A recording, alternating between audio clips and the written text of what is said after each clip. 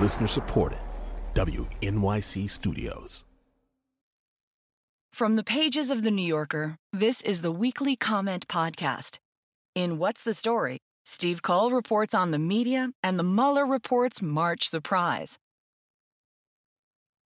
Last year, The Times and The Washington Post shared a Pulitzer Prize for deeply sourced, relentlessly reported coverage of Russian interference in the 2016 presidential election.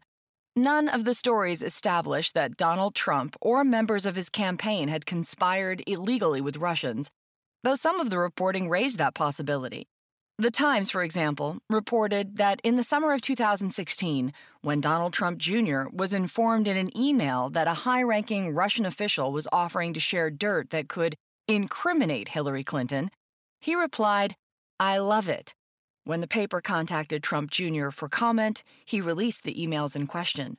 On March 24th, Attorney General William Barr, summarizing the special counsel Robert Mueller's final report, announced that Mueller had cleared Trump and his campaign of conspiring with Moscow. In this revelation, commentators on both the left and the right perceived an epic media fail. Russiagate reporting had been conjectural, hyperbolic, and in the end, just wrong. President Trump, for his part, tweeted that the media had pushed the Russian collusion delusion while knowing that it was false, and reprised his incitements against journalists, saying, "They truly are the enemy of the people." The coverage of the investigation did include embarrassments, specious chyrons, tendentious talking heads, and retracted scoops among them. Yet it does not follow that American journalism failed because the best-resourced newsrooms in the nation chose to report assiduously on the Mueller investigation and its subjects, only to learn that Mueller did not prove that Trump had conspired with Russia. Mueller was appointed in the first place because the Justice Department and the FBI had uncovered troubling information about the campaign. According to Barr, Mueller found that there had been multiple offers from Russian-affiliated individuals to assist the Trump campaign, and he did not exonerate the president of obstruction of justice.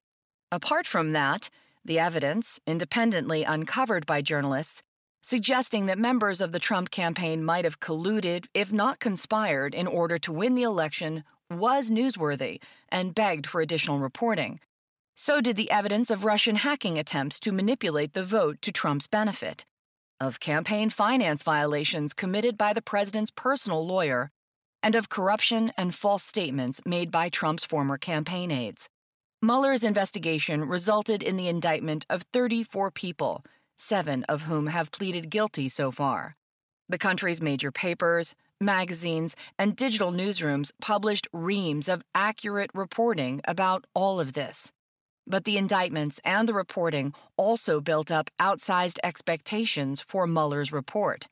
As the investigation extended into this year, the portentous question of what new information Mueller's team, exercising subpoena power, might disclose remain unanswered.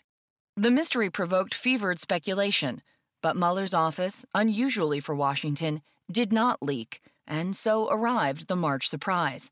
The media's role was complicated by the fact that revelations uncovered by professional reporters, once published, became engulfed in a toxic fog of hot takes, opinion masquerading as reporting, and hyperpartisan competition. The news organizations that employed the best workaday reporters on the Mueller beat are not entirely blameless in this regard. At the top of the Times desktop homepage these days, as many opinion pieces appear as news stories, and The Washington Post has been expanding its opinion sections, though such pieces are careful about facts. Cable television, meanwhile, mixes field reporting and newsmaking interviews with personal asides from primetime personalities and roundtables of bombast mongers. Journalists have long harbored a belief that readers and viewers understand the difference between editorializing and reporting. It would be unrealistic to expect them to make such a distinction now. The economics of news is partly responsible for this state of affairs. In an age of distraction, many Americans now get their news from social media. At the same time, Facebook and Google have broken the advertising models on which newspapers and digital newsrooms previously relied. The survival strategy adopted by many papers, persuading readers to buy digital subscriptions, requires them to publish content that readers find indispensable or at least touches on their sense of identity. In cable TV, channels that viewers feel they can't live without command the highest fees from distributors. Fox News' deeply devoted audience makes that network exceptionally valuable. As a result, the temptation in media businesses is to exploit political tribalism. President Trump, for all his demagoguery, has yet to marginalize professional reporting. In many newsrooms, investigative journalism is enjoying a renaissance, and it is having a strong impact within and beyond Washington. Last summer, while covering the administration's zero-tolerance policy of removing immigrant kids from their parents, Ginger Thompson of ProPublica obtained and released a recording of young children crying in a holding facility. Her work provoked a public outcry, and the administration reversed its policy.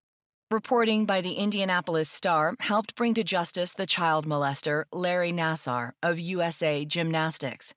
A series of stories in the Baton Rouge Advocate found that a Jim Crow-era law, which allowed defendants accused of felonies such as murder to be convicted by a split jury verdict, fostered racism and mass incarceration. Louisiana's Republican-led state legislature approved a referendum to reconsider the law, and in November, voters chose to require unanimous verdicts in trials involving felonies.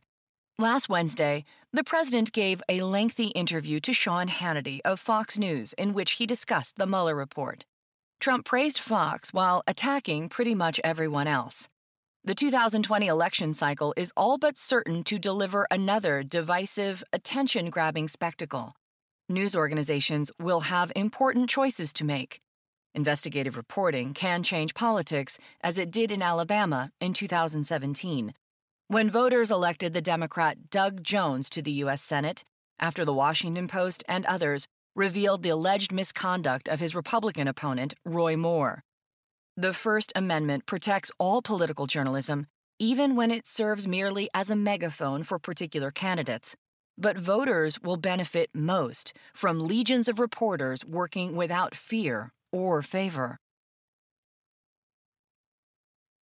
That was What's the Story by Steve Cole from The New Yorker magazine, April 8, 2019.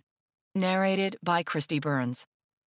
Also in the magazine this week, Paige Williams on responding to emergencies in the age of mass shootings, Nicola Twilley on indoor air pollution, Rachel Aviv on leaving psychiatric drugs behind, Douglas Preston on the dinosaurs' final hours, Adam Gopnik on reconstruction, Joanna Biggs on Susan Choi's trust exercise, Louis Menen on baseball as a way of seeing, Dan Chiasson on the poetry of David Baker, Anthony Lane on The Beach Bum and Dumbo, fiction by Tae-Ping Chen, and more.